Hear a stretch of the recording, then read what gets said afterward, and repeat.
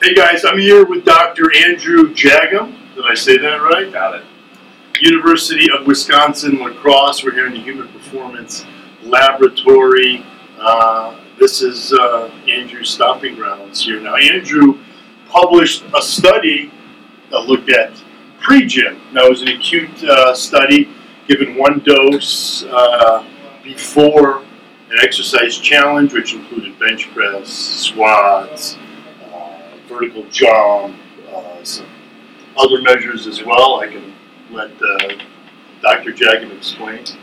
Yeah, so we were looking to see if taking a single serving of pre-gym before an exercise bout could have any kind of impact on performance. So like you said, we had people do kind of a simulated workout. So we had them take it, and then we had them do a series of 5 sets of 5 for bench press, 5 sets of 5 for back squat, and then we were measuring bar velocity throughout those working sets to see if they could minimize fatigue, decline, or anything like that. And then we also did a repetition of failure set as a 6th set. And then they did a sprint test on their forced treadmill as well to see if it influenced anaerobic power. And the results are pretty promising. So Yeah. I don't know if you want to touch on Yeah. the So results. I'll just sort of break down on my, on sort of my, because everybody, this is the thing is like, people always ask me, oh, did you, have you ever read the book, The China Study? And it's like, no, I don't read propaganda. You know what I mean? I call that propaganda. It's someone else's sort of theory of thinking. When someone reads a study, you may interpret it differently. Obviously, the statistics are differently, but there's certain things that you see and say, and then there's certain things that I. So my sort of breakdown of the study is, it was an acute study given pre-gym approximately 30 to 60 minutes before the exercise testing, depending on what the exercise was and the other that was done. So they got one dose.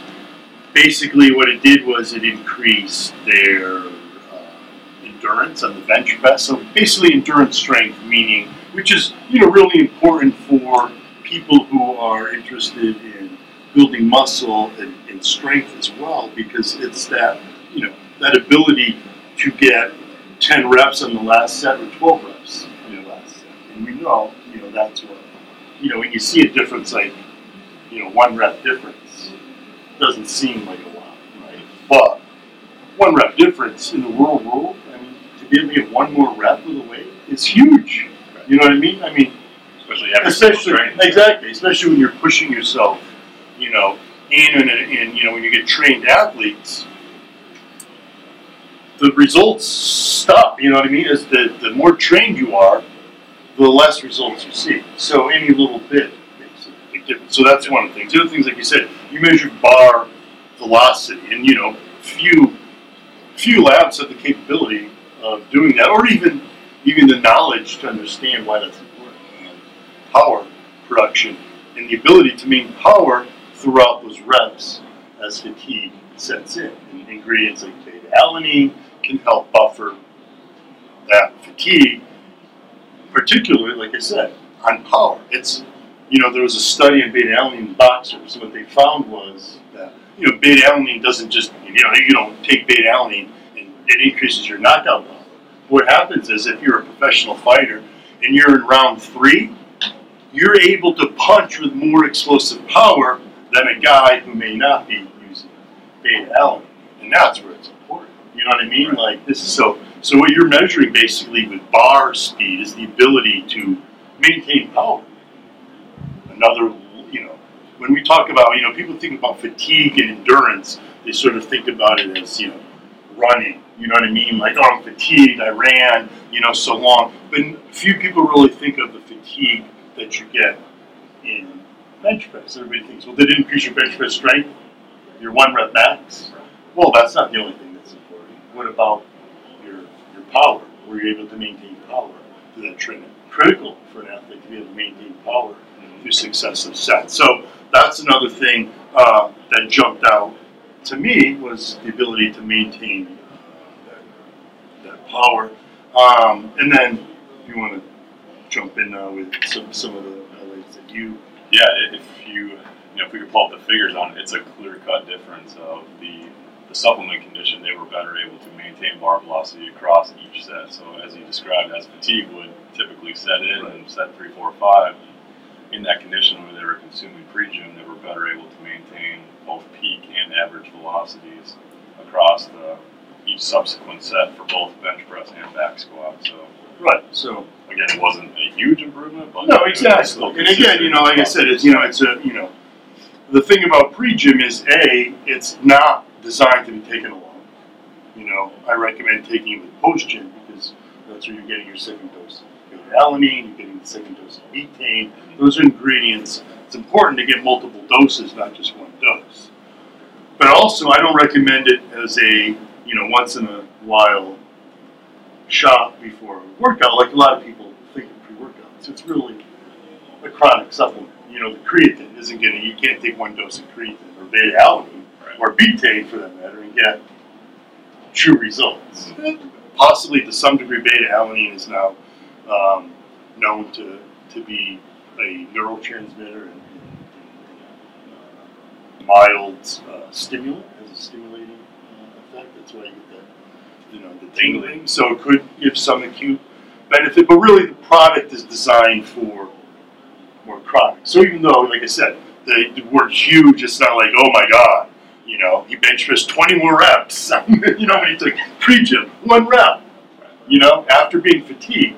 But it's like you said, it's pretty impressive. Yeah. And again, this is with just one dose of pre-gym. And we saw the same improvements on that sprint test too. So they were having to sprint maximal effort for 25 seconds, and they generated more average power. More power during that test. And then I think some of the more interesting results that we found too were the subjective measures. So we also asked them, how are you feeling throughout that exercise trial? And again, the subjects when consuming pre-gym, they felt better, they felt less fatigued, and had greater focus for tasks. Yeah, better focus, more alertness, which again, that's the caffeine combined with the GBC, the huperzine, which can give better focus effect when combined in proper doses. And and that's important. That's what you want, pre-workout to do. Not to the point where your heart's racing and your head feels like it's going to explode.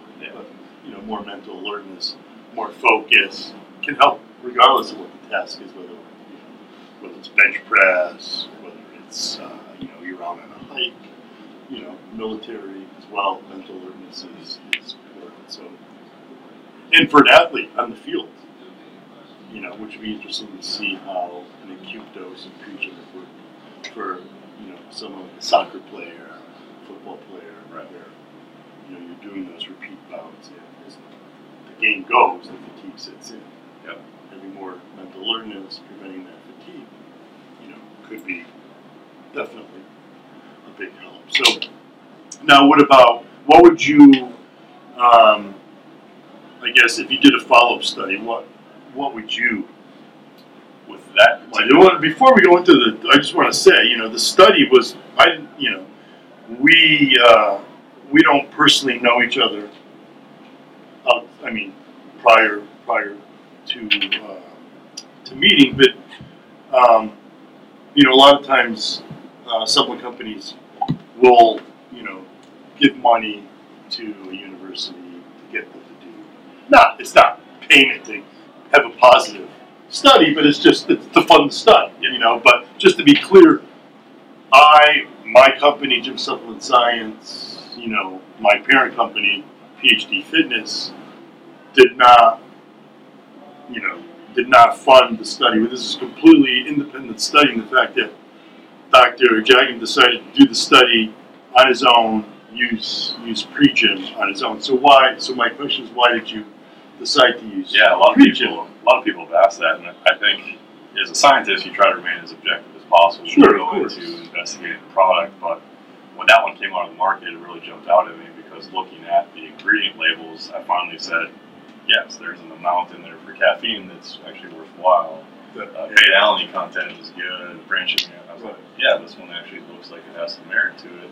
So I personally started taking it, liked it, experienced improvements in my own training. I said, well, let's investigate this in more of a formal setting. So set up a study to look at some of the acute benefits, and again found it to be pretty promising.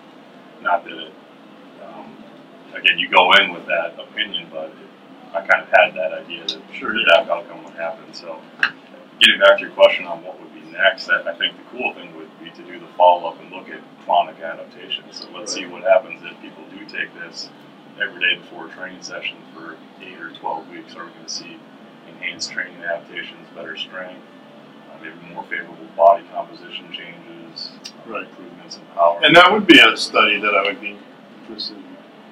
I mean, again, it's not to, bias the research, but to, just the research costs. Right. It's time, it's money, you need students to help, it's manpower.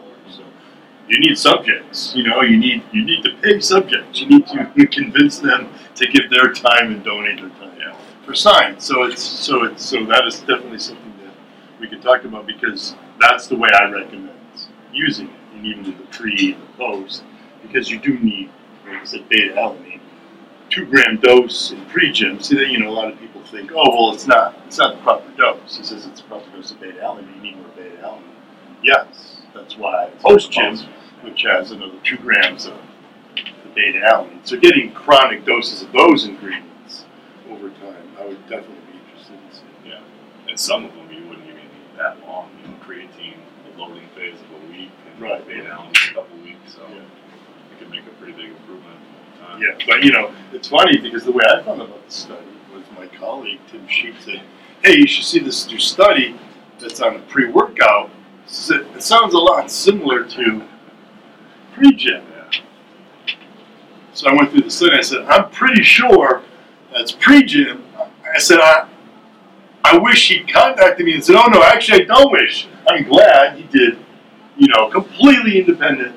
So I didn't even know about the study. No clue about the study. So, like I said, I sort of wish you had contacted me. I definitely would have at least applied the pre-gym for you, so you wouldn't have to buy the pre-gym. But then I was just like, actually, this is great, because I had no clue that, you're doing the study. So a completely independent study showing pretty impressive results. And so a follow-up study would be great with chronic use. I think we both know, obviously we don't predict anything.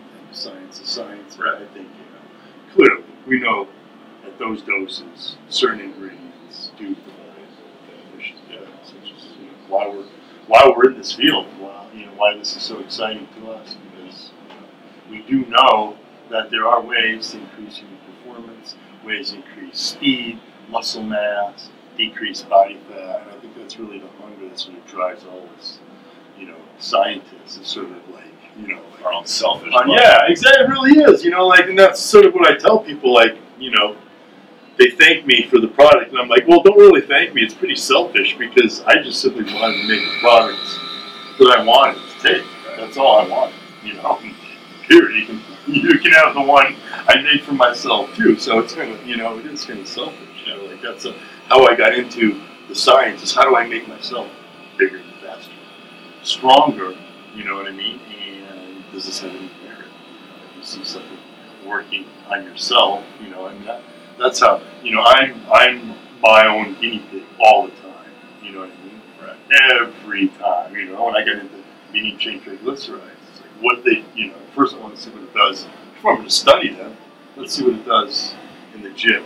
I get my buddies. When I was at UConn, Tim will tell you, when I was a doctoral student at UConn, and I was teaching the undergrad exercise physics courses, everybody knew I was, a weightlifter. So they would ask me, the students, what do you think of creatine? This is 1996. What do you think of creatine? And I'd say, oh, creatine is very, very effective. Trust me, just, take 5 grams, load it for, this is back with my professors would stop me and say, Jim, you can't tell me creatine. There's not enough data yet. I've only got a handful of studies. And I said, Larry, I said, look, I've seen the research, it's impressive. I said, but I'll tell you, I use creatine.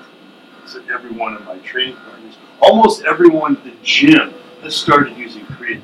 We've all increased our muscle mass, our strength. I'm going to tell people it works. Right. So, you know, I've always been, you know, like, yeah, exactly. So it's, so I never like to sort of say, but I'm the guy. I think that's why, you know, when I saw that opportunity to work for Muscle Fitness and bridge that gap, it was a good opportunity because a lot of scientists are afraid to sort of make a recommendation. You know, you'll see, you know, you can watch it on NBC News. They'll interview a scientist. So you did a study, and they found that broccoli reduces cancer. So, are you saying that we should eat more broccoli? Oh, no, we're not saying you should eat more broccoli. That's not what we're saying. We're just saying that based on our results, they suggest that possibly you may get a slight benefit, a reduction in cancer if you're eating. You know, nobody wanted to go out there and say, yeah, give it a try. You know, you might want to try eating more broccoli. You know, what's wrong with that? You know, no one wanted to do that. So, you know, I've always been the one to sort of say, you know what, if it works in the real world, on enough people, I'm going to start saying, yeah, give it a try. You know? And then the nice thing now is because I have, you know, the capability to reach so many people, is that when I give out those recommendations, I get that feedback from them. Ongoing data collection. I'm going by the thousands. And so that, you know, that feedback, when that starts coming in and you see one after the other just coming back, you know, like the simple reverse grip bench press tip I give. You need to increase your upper chest, try the reverse grip bench press. Research shows flipping your, you know, hands around about a 30% increase. Am I saying it's magic? No, but give it a try. By the thousands, people, oh my God, I've always had simply doing the reverse grip major difference. You know, and so then you say, there you go. Now that's a solid recommendation that you can make. We don't need to do a study. The study was done. It showed an increase in upper back muscle volume. All the real world data that's coming back to me now shows, yeah, it's actually activating more muscle fibers than the other things. People are actually getting, you know, better results. So it's just an interesting way of doing science. You know, a different way of sort of collecting data. Obviously, it's not as controlled, but you know, a lot of the a lot of the Jim Army guys are a pretty controlled group. You know what I mean? I know the diet that they're following. I know what supplements they take. I know a training program. If they make a change, you know, if they added more branched chain amino acids to their diet and we saw something, I pretty much would say that's a fairly controlled group within the people that. And just the sheer numbers. And that's what I'm saying. Kind of variability. With the numbers, you know. And the nice thing is these are dedicated people. You know what I mean? It's not like, oh, I hope you're going to follow the program. You know, these are people that you know are, you know, dedicated to the program. So there is, you know, it's impressive and interesting results when you really sort of mine through all that. Yeah. Future of science, right there. Streamlining it. It is. It's sort of, it's like I guess the social media aspect of science, because there's so, I mean, you get so much data when you think about it. You know, I'm constantly talking to people all the time. So you mine that data,